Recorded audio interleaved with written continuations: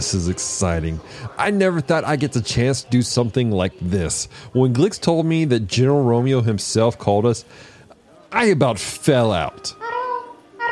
Yep, the Blue Giant himself. Man, he's come a long way since he was a captain in the 1-year war. Anyways, according to these orders, Branson and I have to, we have a lot of work ahead of us. The High Council needs this data reviewed and processed so that we can give our recommendation.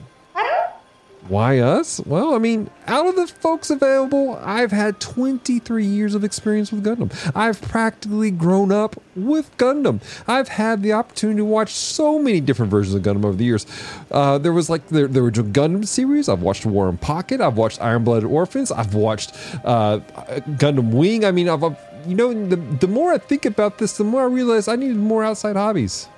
Anyways, besides the point, with my experience, I've had a pretty good understanding about what makes a Gundam and what to look for and in particular Gundam data. So, I mean, I've been around the block. I think I know a thing or two.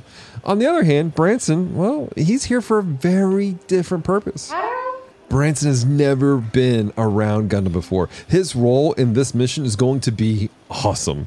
He will be able to provide a unique insight that comes from having fresh eyes. He's not coming into this thing with like a bias or nostalgia about anything. He's going to have a purely objective opinion that the High Council will be able to appreciate.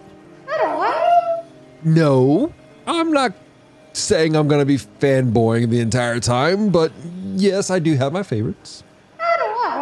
Yes, I am a bit early to reporting to Shiro Base, but I want to get my bunk ready.